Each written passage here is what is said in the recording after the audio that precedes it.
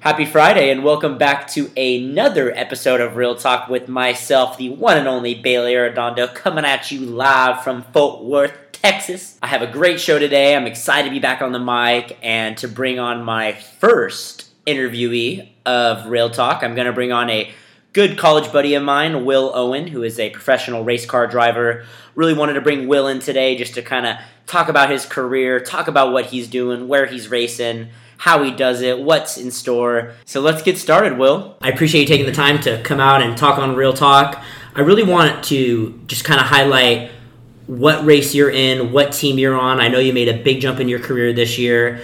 It's a stepping stone into what could be an illustrious career. So really just take me in and take my audience into what team you're on, what cars you're racing, and what do you do? Absolutely. Well, first of all, thank you, Bailey, for having me on Real Talk. I'm honored to be here as a guest. And so I'll just give you a quick story about the year. In 2019, I have committed to race with Juncos Racing. They're based out of Indiana, and we are driving the Cadillac DPI VR in the IMSA WeatherTech Sports Car Challenge. So this series is a 10-race series across the United States and one race in Canada over 2019. We have 4 endurance races, a 24-hour, a 12, a 6, and a 10. And then we have 6 sprint races, which sprint means like 2.5 hours to about 3. So that's the racing series.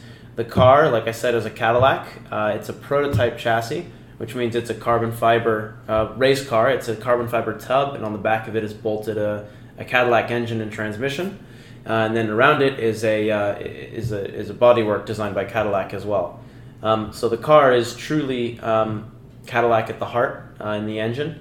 And we're really happy and proud to represent their brand this year as we travel around the U.S. And actually, in addition to all that official stuff, it's just a badass car and it's fun as hell to drive. Well, of course, and for those who are not really familiar with racing, what kind of horsepower these cars have, what's like the top speed you can get on this type of car? Yeah, well, the top speed on any prototype car, the answer is it depends. It depends on the racetrack. That's the main thing. On a short track, a relatively short track, meaning like a short straight, a shorter lap time, we get to like 160. That's like what we get to on like a short average, a little bit lower than average length straight away on a racetrack. On, a track like Daytona where there's a big oval and you're flat out for like 20 seconds or something. We're getting to like just over 190. And there's some tracks, the car will do more than that, but when you have a race car, you have to find the balance between the best top speed and the best acceleration and gearing and a lot of different stuff. So you can't just go for top speed. You have to balance it with other things. But I mean, some serious power. Some serious numbers. Yeah, of course, nonetheless. So you touched a little bit about the various races you have and what you guys endure throughout the year. You guys already competed in the longest race, correct? The 24-hour That's right. one? Yeah. And so what's in store next? I mean, you said there's a 10-hour one, a 12-hour. That's right. Is the hardest race already in the past, or is there kind of keep getting tougher as the year goes on? That's a great question. That's one of my favorite things about the IMSA series is that there are so many different races and actually even different tracks. We have street courses and road courses. In some senses, Daytona's the hardest race because it's the longest, and 24 hours is just a beatdown when you're driving, a proper car like the Cadillac DPI. But something you've done before. It's something I've done before, and it's not easy. It does get a little bit easier each time, but it's never easy. How many cups of coffee do you have? Honestly, if you drink coffee, you're screwed because really? it'll dehydrate you, and then you'll have to go to the bathroom. Okay, so 5 hour energy. So 6 espresso shots before you get in the car. That'll do. No, I'm kidding. I used to drink coffee, but I realized that it can definitely dehydrate you. So you have to be that's actually the hardest part about a 24-hour race is staying managing awake, your hydration and of managing course. your nutrition for the race and planning when you need to have energy. Because if it's 9 p.m. and you're about to go race, you need to keep in mind that you're going to drive at say 5 a.m. or probably in that case, if you're driving at 9 p.m., you're going to drive at like 3 a.m. So you have to keep that in mind, and as soon as you get out of the car, if say you get in at 9, you'll get out at like 11:30.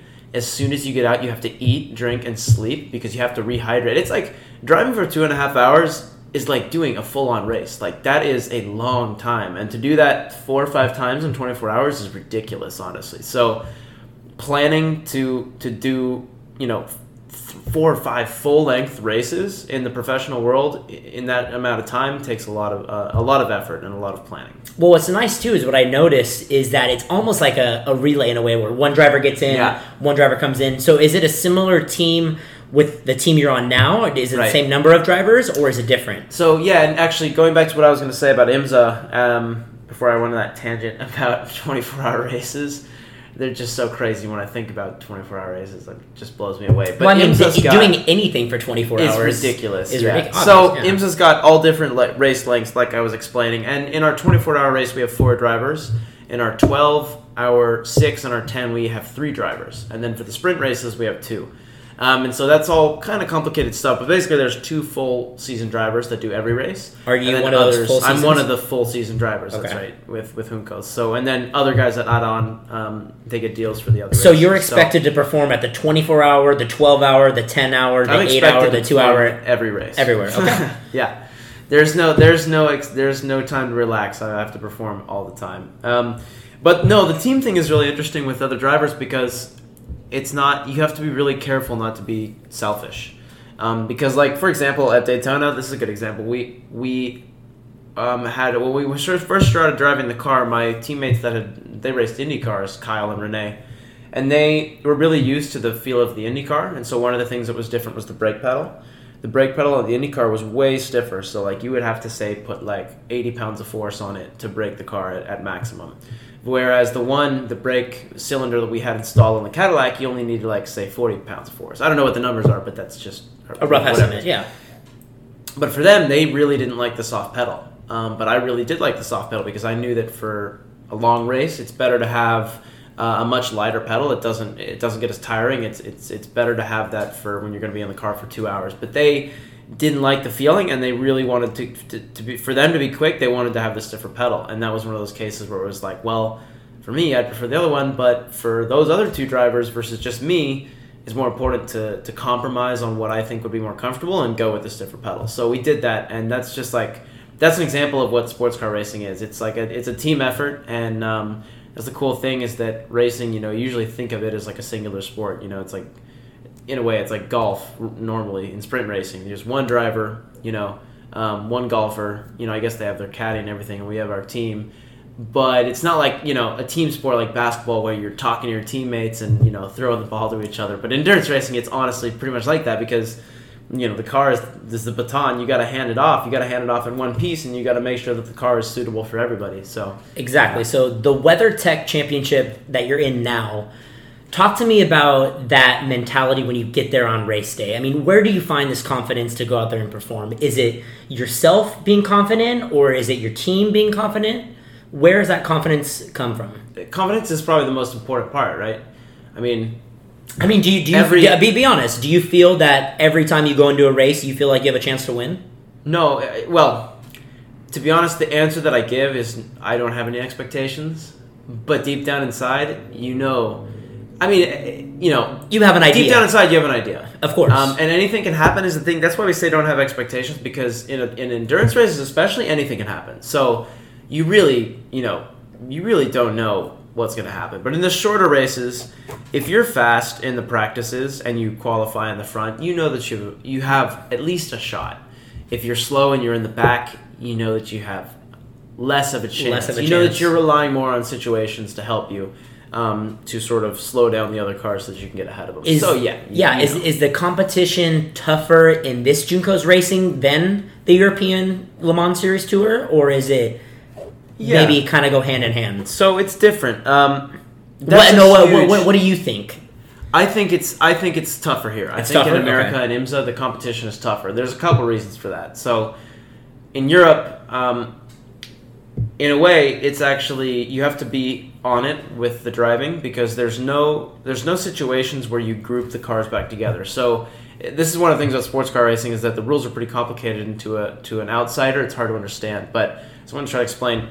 In America, take my listeners into it. Step by step. Let me explain what makes America difficult versus Europe as far as sports car racing. In America, when a car crashes and there's a yellow flag, they bring out a safety car. And all of the cars, no matter how far apart they are, say that the leader's 20 seconds ahead than the second place, they all get bunched back together and they go behind the safety car. So when the race restarts and it goes back to green, everybody is right next to each other. So it's like almost starting the race over, except for the position that you are in line.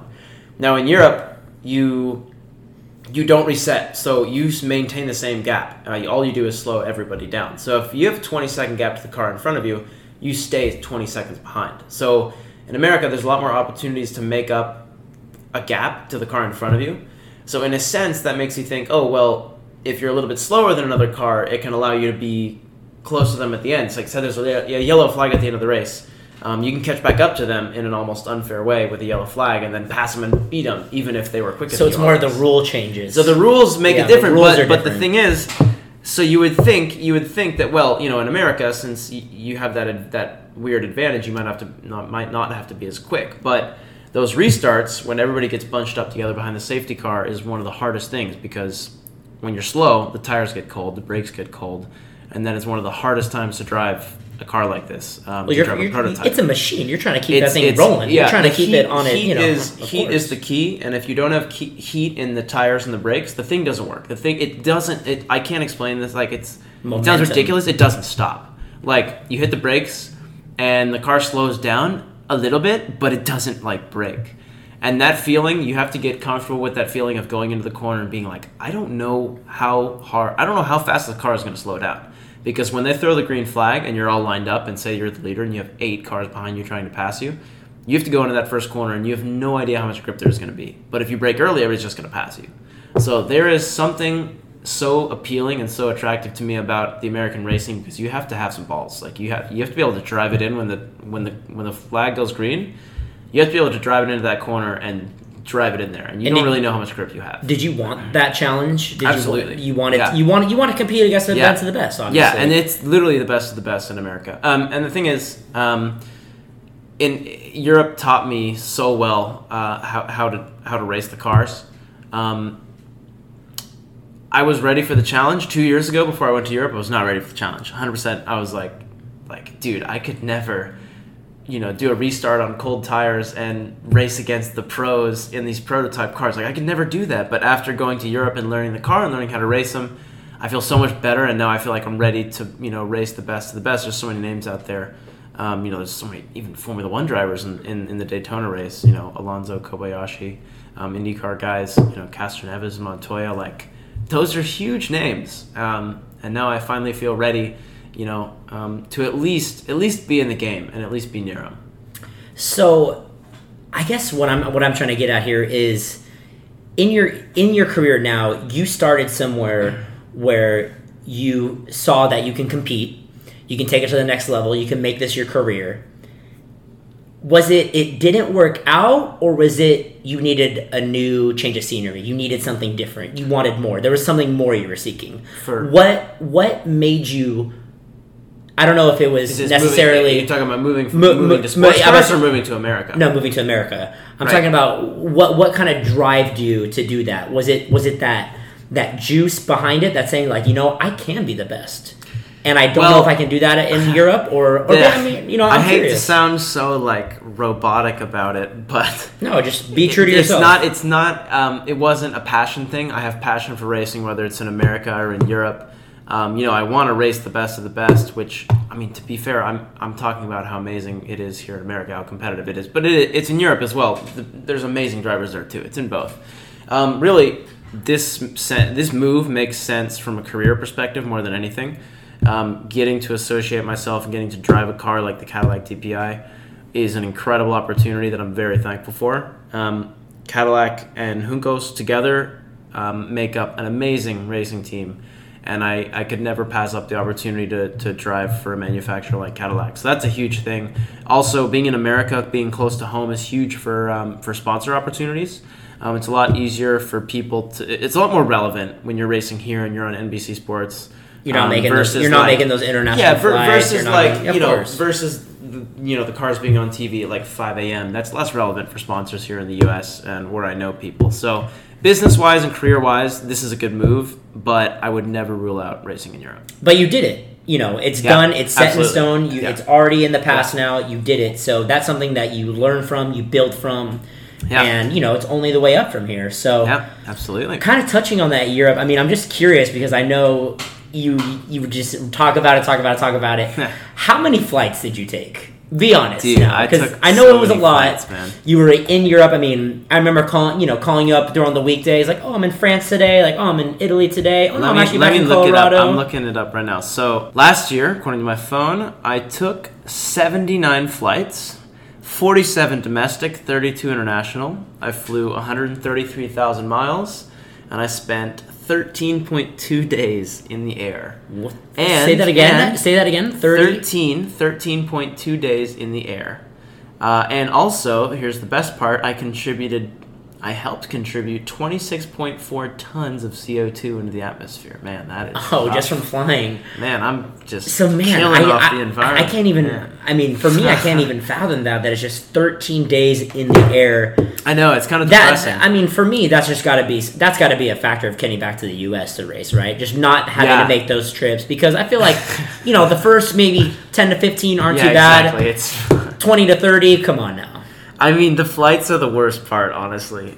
I love going to Europe. The flights were pretty brutal. I mean, everybody's like, oh my God, going to Europe is the coolest. It is the coolest thing once you get there and once you get over the jet lag. But every other week? It's tough. Yeah, honestly, maybe jet lag is tough. Like, that's an like, when people go to Europe for vacation, they're like, holy crap, I feel terrible. Like, of course. But when you're racing and you go there and you show up, you have no choice but to be on your game. And get over that jet lag. So that was one of the hardest parts when I first started going to Europe. Of keeping your focus and staying mentally. Jet lag is like mixed between having no energy and being depressed, really. So it's like you gotta, and that means having no confidence. So you have to completely change your mindset when you're in that mode and sort of hype yourself. Well, I know you know this, and I know you probably don't want to obviously hear it, but in certain racing ways, like you're kind of a big deal.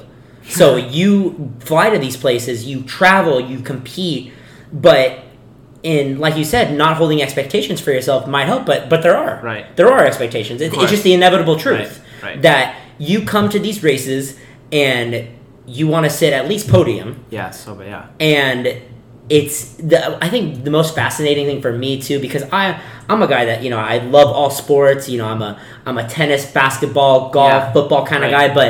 But something that I really just appreciate nonetheless is racing, because it's not necessarily you competing, it's you controlling this car. Yes. You're in control of the car, so it's you making sure that this machine can do what it needs to do to get me to the finish line, the promised land, right? It sounds ridiculous, but like, I mean, maybe I shouldn't be thinking about, like, when I'm gonna do a race, I don't think about this, but sometimes when I'm gonna go out for practice and it's like a more chill day, like say we're doing a test day and we're not racing, sometimes I think about what I'm doing and I'm like, what am I about to do? I'm about to jump into this giant box that's made out of metal and carbon fiber. And hit this gas pedal. I'm about to go so much faster than like a human can go normally. Like, that's so weird. And I try to not think about that when we're on the race weekend. Do you love it though? But I love it because it's so weird. It's such a unique opportunity to drive a machine like that. Just thinking about all the engineering over history and all of the technology that's gone into this car, from the start of automobiles to now, all of that combined into this package that we call the Cadillac DPI is it's incredible to be a part of it, and to drive something so advanced and so mechanical. So that's a really cool part. I never forget how cool it is. When I'm on the race weekend, actually you do forget a bit just how cool it is, but when you get to test and you get to practice and there's less pressure, it doesn't go away. It's just like, man, this is awesome. So when is the next race? The next race is Sebring, coming up, I think it's March 14th. Okay, March 14th. And is that... soon. That is a 12-hour race. 12-hour? It is a couple hours south of Orlando at a track called Sebring. It's March 16th, actually. Okay, so coming up very soon. Coming up very soon. We have a practice next week. I'm going to Florida on Monday. We have one day of practice on Tuesday. And then at the end of the next week, we're going to Indiana to do some simulator of Sebring as well, and to do some driver change practice and some more, just have some meetings about the car setup and procedures. So it's cool. We have another 2 sort of meetings or gatherings for the team before we actually do the race. There's a lot to learn from Daytona. So many lessons, so many mistakes to recover from and to improve upon.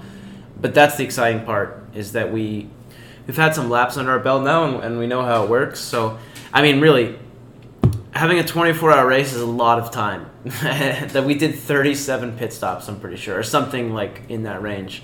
That's a lot of pit stops, and that's a lot of practice. So, yeah, I mean, we're going up against teams that have been doing this series for a couple of years, for some of them have been doing this for like 15 years. But I think that Juncos Racing has a legitimate chance at getting a good result this year, and I hope it's this race. I hope it's at Sebring. So nonetheless, a time where it's exciting for you because like you said, you have a few races under your belt. You know what to expect, and from now it's just keeping that focus, staying in that rhythm, so being in the car. Sebring, I'll just give you a quick sort of briefing about Sebring. It's a hard track, man. It is one of the hardest tracks. It's technically a road course, but it really, when you're driving it feels like a street course. It's one of the bumpiest tracks of the year. It's got some really high-speed, intense places. Like the last corner, turn 17, is super bumpy. It's not dangerous, but it's sketchy. Like you can definitely go wrong. Turn 1 is a fifth gear left-hander. Just a little bit of brake. It's definitely you're carrying at least 120, 130. I don't know. You're a ton of speed through there. It's a sketchy track because of how bumpy it is, and making the car behave well on a track like that is hard to do. But that's what our job is as drivers, is to make sure that it's all right. To perform, of course. Make sure that it's ready for a 12-hour just race. Like any athlete, you can't pick the arena, you can't pick the court, you can't pick the racetrack. Yep. You just got to go out there and perform. Yep, so right. I appreciate you stopping by the show today. I appreciate you taking the time. Yeah, of course. And I wish you and the rest of Juncos just the best of luck in this WeatherTech Championship. And hopefully get to check in with you maybe later in March or throughout the year just to check in and see how things are going. No problem, man. And hey, you never know. I mean, we might be clanking some, first place, second place medals the next time you're here. You might be getting some accolades on the belt. I mean, hey, how old are you? 23? 23? Oh, psh. So you got time. It's time, man. It's time. So yeah, but we want it now. But yeah, we got time. Of course. So all right, well, I appreciate you stopping by today. Thank you. And you killed it. You killed it today. Thanks, man.